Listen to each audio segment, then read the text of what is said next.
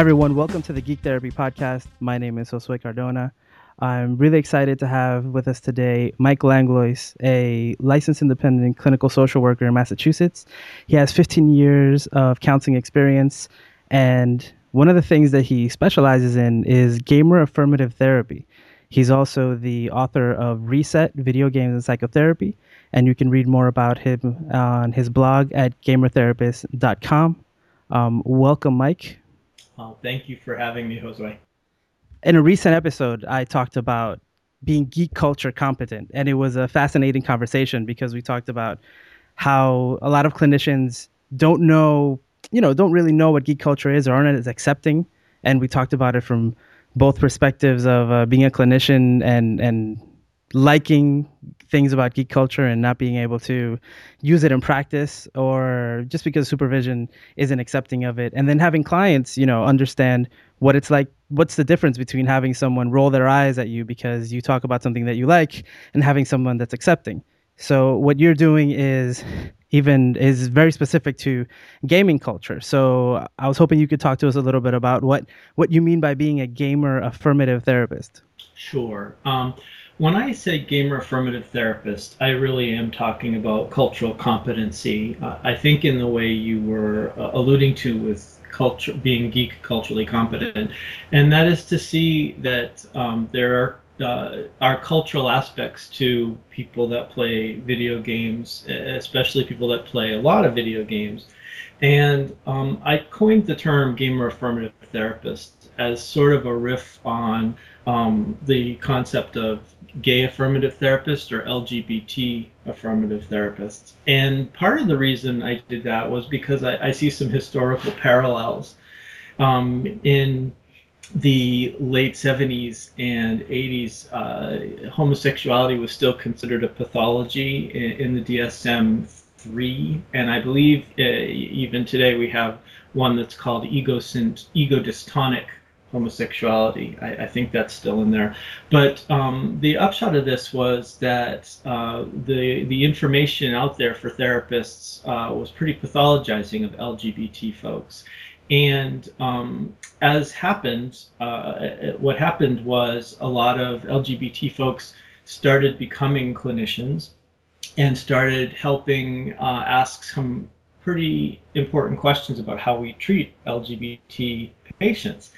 And once those folks started publishing, and once those folks started widening the body of knowledge and helping destigmatize the field, we started to see more people that were called LGBT affirmative therapists. And that was a way of alerting the patient that these folks weren't going to try aversion therapy. These folks didn't have a automatic sense of pathology. And in some ways that these folks were culturally competent to treat LGBT folks that may not want to actually have their sexual orientation be the focus of treatment, that might have had other things they wanted to talk about more. So nowadays, we don't necessarily hear quite as much, at least in Massachusetts, in terms of gay affirmative therapists, because it's become a lot more commonplace. Most graduate schools have us trained to be competent clinicians in working with LGBT folks, at least having a basic knowledge. And so in terms of geek culture and in gaming, I am using the same sort of parallel, that I think we're at a similar stage where there are few people that are very technologically savvy and playing video games that happen to be clinicians or educators among clinicians. And so the majority of stuff you hear out there is that video gaming is an addiction, that it's causing seizures everywhere, that people are getting killed or dying in cafes playing games, and really the media hype of negativity. And that's not a substitute for clinical knowledge. And so by saying I'm a gamer affirmative therapist, I'm trying to communicate that I have a very different stance.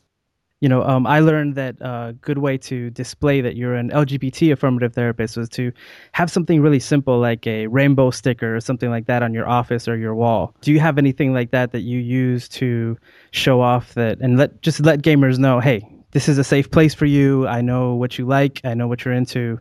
You can talk about that here. Well, that's a really good question. And I actually have made some headway in that recently. It's funny, I've been doing gaming affirmative therapy and this approach for, a while now, but it wasn't until this past few months that it was pointed out to me by a couple of patients that I didn't have a video game console in my room, in my office. And as someone that works with both adolescents and adults and some children, my view of play therapy was kind of needing to be shaken up. That when 94% of girls and 97% of boys are playing video games, then that is a form of play therapy. So this was the week that the Xbox moved in, and we now have an Xbox in my office, which was a lot of fun to start doing some play therapy with folks using that. In terms of other more subtle cues, there is a little cast plastic version of Deathwing that's on the bookcase. You probably see a couple of Super Mario Brother mushrooms here and there. So there's not a lot of things because I do have, you know, I do have a lot of patients. Not all of them are playing video games, but the people that want to see stuff, they can notice a few things. But I think, as I said, the biggest thing is the addition of the Xbox, and I'm surprised as I'm thinking about this how long it took me to, because this is my thing, that how long it took me to get with the program and actually bring video gaming into play therapy. That's funny. So how do you use, for example, now that you have the Xbox in there, what are some of the ways that you use it in therapy? Well, by playing. And what's interesting is there's a second hurdle that I think clinicians need to deal with in terms of play therapy. And I guess I want to preface this by saying not all play therapy sessions need to adhere to the same formula. But I was trained with pretty classic play therapy in terms of Melanie Klein and Virginia Axline, and the emphasis being on play and very non-directed. And what I've seen in the past, it's interesting. Now I have to say 20 years of doing clinical work. I have to update my bio. Um, but in the past 20 years, I've seen a real shift in how play therapy is done, at least in how people talk about it. And what started to happen is this standard sort of brokering a deal. We'll play for half the session if you talk about stuff for half the session. And I fall into that too sometimes. And what's interesting about that is it sort of implies that play is the reward rather than the treatment modality, and really kind of places primacy on talking. And so I noticed myself doing this again recently with adolescents that would come in, and I'd say, well, let's do a little talk, and then you can tell me how things are going, and then we'll actually play. And something kind of it clicked for me when I caught myself doing this, and I thought, first off, kids are really good at multitasking, and kids can talk about things while they're playing the game. But the second is, I think that I was not using it as a modality, but rather as a reward, and that I needed to be reminded that play is therapeutic, and that to take it seriously. And so I can't go into necessarily the details of particular sessions, but what I would say is that I stopped talking so much at the beginning, and we entered the game world much more quickly, which meant we were able to establish relationships between the two of us because we were playing actually an MMO. And we were able to get into some adventures, and I was able to see how the kiddo problem solves. I was able to see a nurturing side of this kiddo that I hadn't necessarily seen in terms of wanting to protect me from being attacked or killed. And so I think that the way this reminded me, I guess my main point here is to really take play therapy seriously, we need to actually play. And I'll say it, we need to actually allow ourselves to enjoy or get excited or get immersed in the play. And that I think that's something that therapists have a hard time with, because I think therapists have this weird complex about needing to take themselves very seriously. And And I take play very seriously, but even as someone that does, I notice I sometimes have to remind myself to, shut up and pick up the controller. Yeah, I've had experiences where I was expected to do play therapy using games that no one has at their home and only therapists buy from play therapy shops and things like that. And they weren't a lot of fun for me. So once I started using video games in therapy, it was absolutely a completely different experience Yeah. because the clients had fun, you had fun, and yeah, absolutely, it makes a big difference if you're immersed in it as well. Oh, I've played the talking, feeling, doing game more times than I can remember. And, what I think is interesting about it is, I don't know that anybody's fooled. It's not a game. It's really a sort of, gussied up version of doing therapy in a lot of ways. Yeah. And what I also think is interesting is that, therapists need to be able to, I think, get with the program in that in terms of board games and behavior modification charts, for example, in particular, we're still using for behavior charts stickies and gold stars and things like that when there are things like chore wars and epic win and all sorts of video game alternatives which are much more engaging, much more dynamic, much more colorful and shiny. And video games in many ways are much more dynamic and compelling than a lot of traditional board games. And so now I'm not saying that we throw out Parcheesi or anything like that because I think really good games, stand the test of time. But I think that a lot of times, we make therapy so behavioral and boring that we're surprised when someone doesn't want to engage in doing the work of therapy. Yeah, and with children, you mentioned using it for really building rapport, building that relationship at the beginning, behavior modification as a reward. And I think that also with older people, not only kids, you can use gaming in different ways because the idea of gaming as a culture is not only children playing as a pastime, if not adults use it for relaxing. And, it's $1 billion industry and millions of people come home every day and play, they wind down, but it's also a way of, I mean, I think the narratives in the games are also very important. Games today have huge stories. You mentioned MMOs before, which are massively multiplayer online games where just these huge fantasies are playing out with tons of people.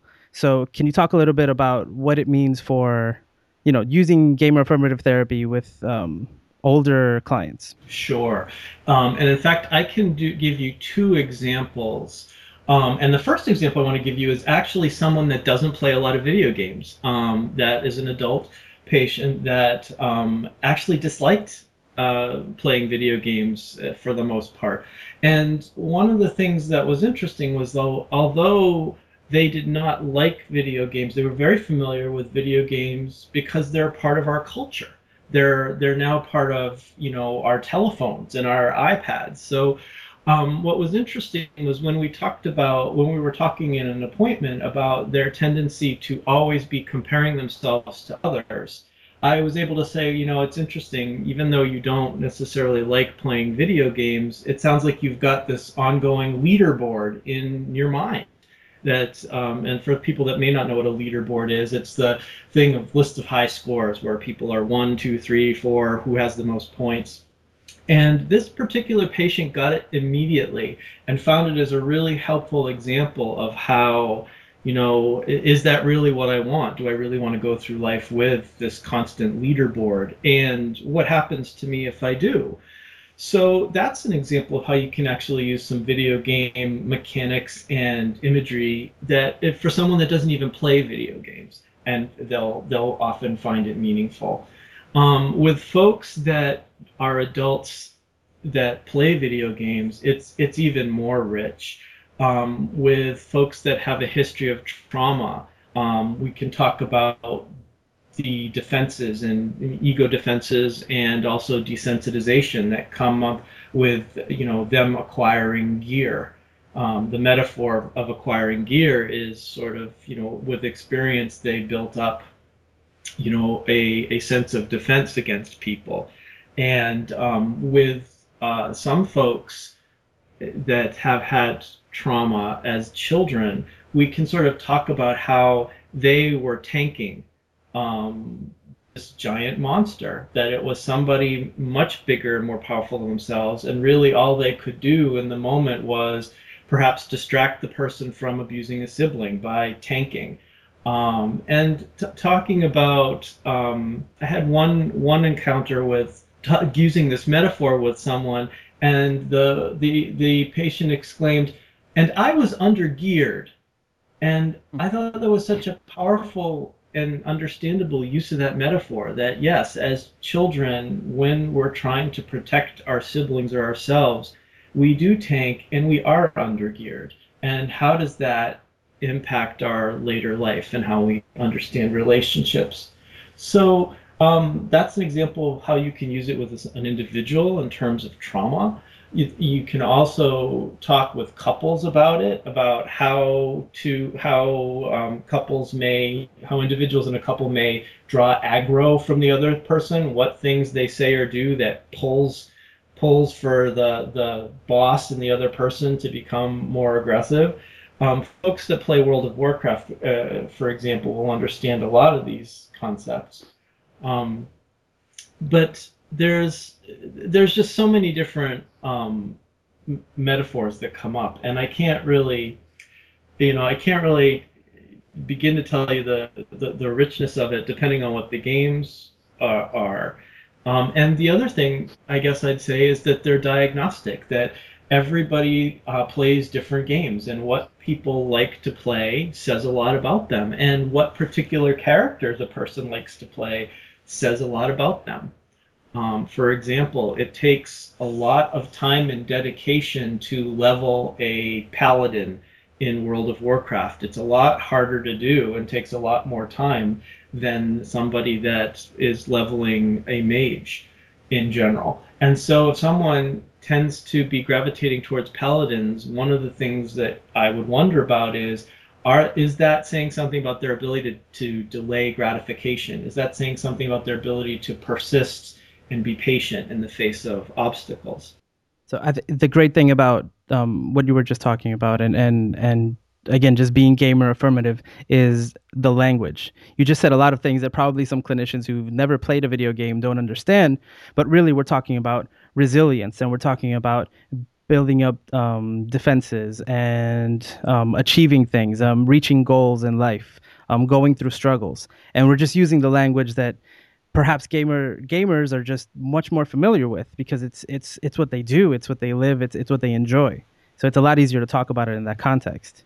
Well, and you know what makes me kind of a little frustrated or sad with our colleagues is that I don't think this language is so unavailable. In fact, in terms of psychodynamic theory, we've been talking about aggression and defenses and pulls, all of these things we've been talking about for years, and that I really think that with a little bit of experience in the game, anybody that's been trained to view dreams as meaningful and having fantasy material, or has been trained to think about people and situations metaphorically, should have a lot of exciting things that they can kind of connect to.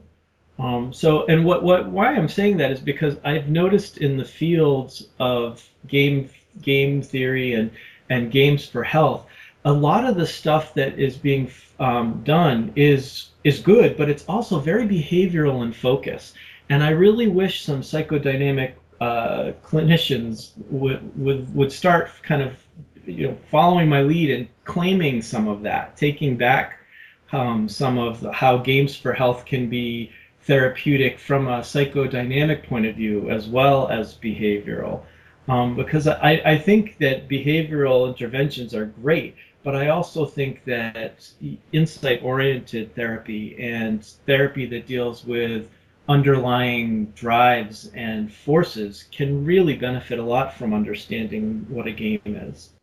Yeah, it's an exciting time for us as clinicians, because as all this research is coming out now about using video games in therapy, it really is just going back to the classics and to a lot of behavioral, things that we accept already, that we as clinicians, and they're just changing the conversation and saying, look, this is what we've been talking about for years, is exactly what's going on in this game, and this is it's helping clients in exactly the same way. Right. I mean, for example, in terms of ego defenses, every psychodynamic therapist has been trained in what displacement means. So that when somebody is describing how they like to be a hunter and how they cast misdirect on a boss, that should be something that we can kind of translate, because that is a form of displacement. And therapists that are psychodynamic, I would imagine, would start to ask or wonder themselves, did this person pick this character because that's a primary ego style that they feel comfortable with? Is that a major defense of theirs? Or is that a defense they're trying to grow into? So I think you're right. I think the questions are, and the way of thinking about this is similar. And I think where I also find some hope is not only that there is a lot of research that's coming out, and I think that is very positive, but I also think there's an emerging sense of accepting video games as an art form. And I think that therapists have long understood that art is a revelation of a sense of what it means to be human, and that looking at art or looking at a dream state of a patient is meaningful. So I'm hoping that as video games get more accepted as a viable art form, that therapists will start to think of it in the same way they think of literature and movies and poetry. So for any clinician who's interested in learning more about video games and really doesn't know, and the chances are extremely high that someone that comes into their office knows about video games or plays video games, because again, it's a huge industry. Everyone has games on their phone. Either their kids play, their spouses play. So what advice do you have for clinicians who really don't know about video games but want to learn more? Okay, well, let's see. First off, buy my book. It's $2.99. It's on Amazon, and that's a lot of information that you can get free, or nearly free. But I think, even though I'd like people to buy the book, the thing I would actually suggest they do more is actually get out there and start playing some games. Most of the video games, World of Warcraft, I just started playing with Age of Conan this 2 or 3 days ago, are free to download and free to play either a part of the whole game or the first 10 or 30 levels of it. So it's possible for people to actually invest zero money and just some hours of their time to try to play these games. And one of the things that folks will usually experience when they start playing these games is a lot of frustration and confusion and feeling clumsy and awkward. And I usually counsel folks that come to me for supervision around this, that's really part of the point, and to really push through it. Because if you're feeling overwhelmed or confused and not knowing what to do in this new world, that's how your patient feels. That's how they felt, and that's what made them come to you. If they're a kid, that's what their experience of learning is in the classroom, feeling like they don't know how to do it. If it's an adult that hasn't been able to have a successful relationship, or an adult that's had trauma or some other situation make the world seem overwhelming and frightening and confusing to them, this is how they experience things. And so it's a microcosm of that. And I think if people actually push through that in the video games, they start to experience some of the sense of winning and learning, and a sense of growing expertise. One of the things that has happened, the more I've been working on video games and technology and therapy, is the more I've been unable to avoid really looking at how problematic some of the ways we educate people are in the world. And that the way the education system is set up, we really emphasize focusing on an area you like and that you feel strong in, and then siloing down in it for the rest of your life. so that after high school and college you major in something, and then maybe if you're a therapist, you go to grad school, and you get to that area that feels safe and competent as soon as you can, and then you kind of stay there. And so it really alienates us from the experience of a lot of the patients we see, kids especially, because they're not siloed down. They're being forced to, learn the slope of a curve, even if they want to be a writer, or learning how to, draw turkeys with their hand rather than, something else that maybe Thanksgiving is about, that's, maybe deconstructing it a little bit, for example. So education, don't get me started on education, I guess what I'm saying, because and Yeah. so I think this comes up a lot when people start to play a game, is that it's for the first time they have again ventured into unfamiliar territory, and they don't like not being competent.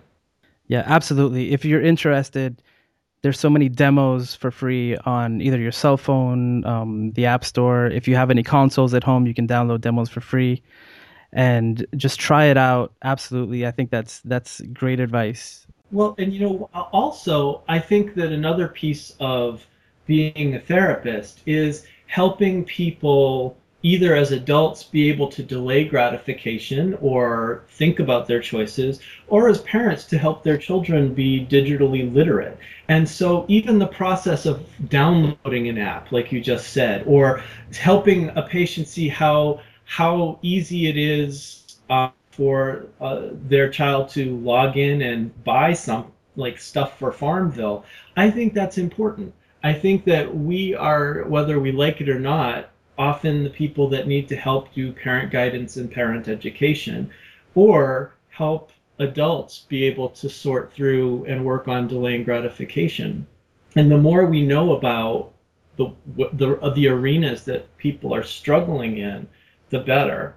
And I did want to say one thing that I was thinking about in terms of working, what you said at the beginning. And you talked about how there are a lot of supervisors who are inadvertently or deliberately discouraging because of their own technophobia and dismissal of clinicians that may want to talk about this. And I think that that is a real shame and really problematic. And I think that it's not at all necessary, and it doesn't have to be that way. I personally have a supervisor who is, older than me and is not necessarily extremely technologically savvy and or playing video games, but I have never felt like I couldn't bring that material into supervision. So I don't think it necessarily needs to be that the person is tech savvy. I think good supervision is being able to, take whatever the person's bringing in, and really be able to work with it. So, I do think that if people are not having that experience with their supervisor and they're buying private supervision, then they should, take their business elsewhere if they've talked about it and it's not changing. So for any clinicians listening who are already gamers or already love, a lot of us, especially coming out of school now, we grew up on video games, and now we have expendable income, and now this is one of our pastimes. So, what is your advice for them when, if they want to go ahead and become, advocate for being gamer affirmative and really have that become part of their practice? Well, let's see. I think to a degree, I would say don't be afraid to enjoy yourself in therapy with your patients. And I don't think that's just new clinicians that are gamers. I think that up and coming generations of therapists have really been trained in this sort of dire medical evidence-based model that really sets this assumption that you really shouldn't be enjoying yourself, that it's sort of Puritanism is alive and well. You're supposed to be working hard but not enjoying yourself. And so specifically to gamers, it's okay to enjoy talking about or even playing games with your patients if that is something that's part of your treatment. I think, having said that, therapists that are gaming therapists have a different sort of countertransference that they have to deal with patients. And whereas people that are more technophobic have to sort of learn how to not be dismissive and how to really kind of cultivate an interest in video games. People that play have different things that come up. They need to watch, when they disclose and why they disclose certain things, for example. Like, if a patient comes in and they're all proud of themselves for having fished up the sea turtle in World of Warcraft, what does it mean that you suddenly feel an impulse to say, yeah, I did that too last week? Do you find that you're being more competitive with your patients who game? Do you find that you want to linger on that topic longer than maybe they want to? So I think that people that play games, video games, have to be mindful in a different way. And that is sort of the areas of competition or over-identification with some of the things a patient's doing. And of course, have an Xbox in your room so your clients know that you like video games. Yes, and and to be prepared for people wanting to use it, and be able to say yes, I think that's a great idea, and sometimes to say no. That video games are used as distraction or unwinding, and if a patient is coming in and really wants to avoid doing some of the uncomfortable work of therapy, then it's also okay to say, I don't know or see how playing Xbox would be helpful for you right at this point. So I think that video games are useful and meaningful and powerful tools. And I think they're also not necessarily something that everyone should be using. And I think that people that are technophobic, they're going to struggle with being more comfortable letting people play games in the office. And I think people that are gamers are going to be struggling more with setting some limits around it. That sometimes, someone's coming in and playing a video game is the last thing they need to do. So we talked a lot about being gamer-affirmative therapist, and there's so much about gaming that we could talk about and go into specifics because there's so many different types of games, so many different ways to use it. I know you've written a lot about this on your blog. So what's the best way that people can find out more about this information from you or contact you directly? Well, the best place to go is actually the blog, because everything on that blog is free and available and open to anyone they want, and people are welcome to cite it. I just ask people cite it if they use it in some of their work. And the website is gamertherapist.com. And that's probably one of the best ways to read about it. And I really encourage people to go read and comment on the blog. I actually find when a lot of gamers weigh in, they help me see things that I hadn't necessarily seen. And, there was a long time, for example, that I was avoiding talking about or thinking about first-person shooters. And it's actually an interesting parallel, in my view, to how the LGBT community has historically struggled with this. That the minute mainstream and mainstream acting LGBT folks began getting some acceptance, that there was a struggle with trying to make sure that everyone was still being included. And so that folks that were of trans experience or folks that were it's not considered what mainstream America felt they could tolerate with LGBT folks, there was often this sense of leaving that behind and not having a solidarity. And I noticed that the same thing sometimes happens with video games and first-person shooters, and that we'll really focus on how social games help with social skills, and we'll focus on the collaborative aspects of video games. But people sort of don't want to talk as much about first-person shooters because that's the violent stuff, and that's the part that usually people feel the most conflicted about. And so when I caught myself doing that, I noticed it, and it made me do more research on first-person shooters and do more research on how to destigmatize that.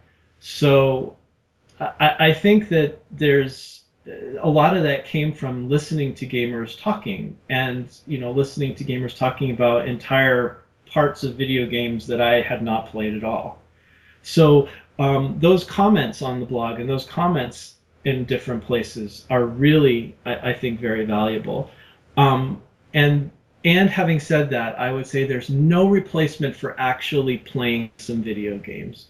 Whether it's Angry Birds or whether you download World of Warcraft to try some levels, the immediate experience is definitely one of the best ways of doing this.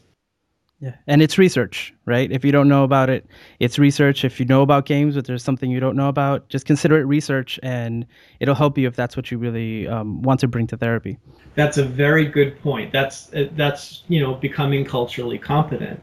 Yeah. And it's funny that you say research, because that actually gets me in trouble at home with family members because I call it research, and I'm sort of looked at skeptically because I'm enjoying myself. And that, I think, is something we really need to question. Researching something can be fun. Absolutely. So yeah. if you're someone that's a gamer and you want to do more research, that's totally cool too. Yeah. And I mean, any clinicians who've never used video games necessarily, I'm sure whenever a client brings up a movie or a book or a website, you get curious and you want to check it out. So then you know where the client is coming from. It's no different. Exactly. And that's a really good point, because a lot of the video games that I've tried in the past few months have actually been games that patients have brought up that they're playing that I don't know. And so, 3 or 4 months ago, I was playing Team Fortress for the first time in my life, and, finding it really interesting and enjoyable. But the motivation for that particular game was, I want to understand this patient better. And I can't tell you how validating that is experienced by the patient, as when they know that you're taking the time out to try a specific game because you want to understand them better. That's the epitome of being gamer affirmative. Yes, it is. So, Mike, thank you so much for coming on the show and talking to us about this. Like I said, there's a lot more information on gaming and therapy. Visit Mike's blog at gamertherapist.com. Is there any other way people can reach you, or is all the information there? My contact information is all there. If they don't want to go there, they can reach me at mike@mikelanglois.com. People can also follow me on Twitter at Mike LICSW, and that's Mike LICSW. And of course, you can like me on Facebook, and there's all sorts of other places. And feel free to circle me at Google Plus. And I do offer supervision around this sort of stuff, and I'm probably going to be having a supervision group coming up in the fall that people can take part in. But any way they want to get in touch with me, they're welcome to do that. And I do recommend checking out the blog. It does have a lot of information on using gaming, but it also has great information for therapists who are starting out. And I found that a lot of it very useful. Oh, well, that's good to hear. So thank you, Mike. If you want to know more about Geek Therapy, visit www.geektherapy.info for our curated news site, or geektherapypodcast.com for other episodes of the podcast. And you can follow us on Twitter at Geek Therapy.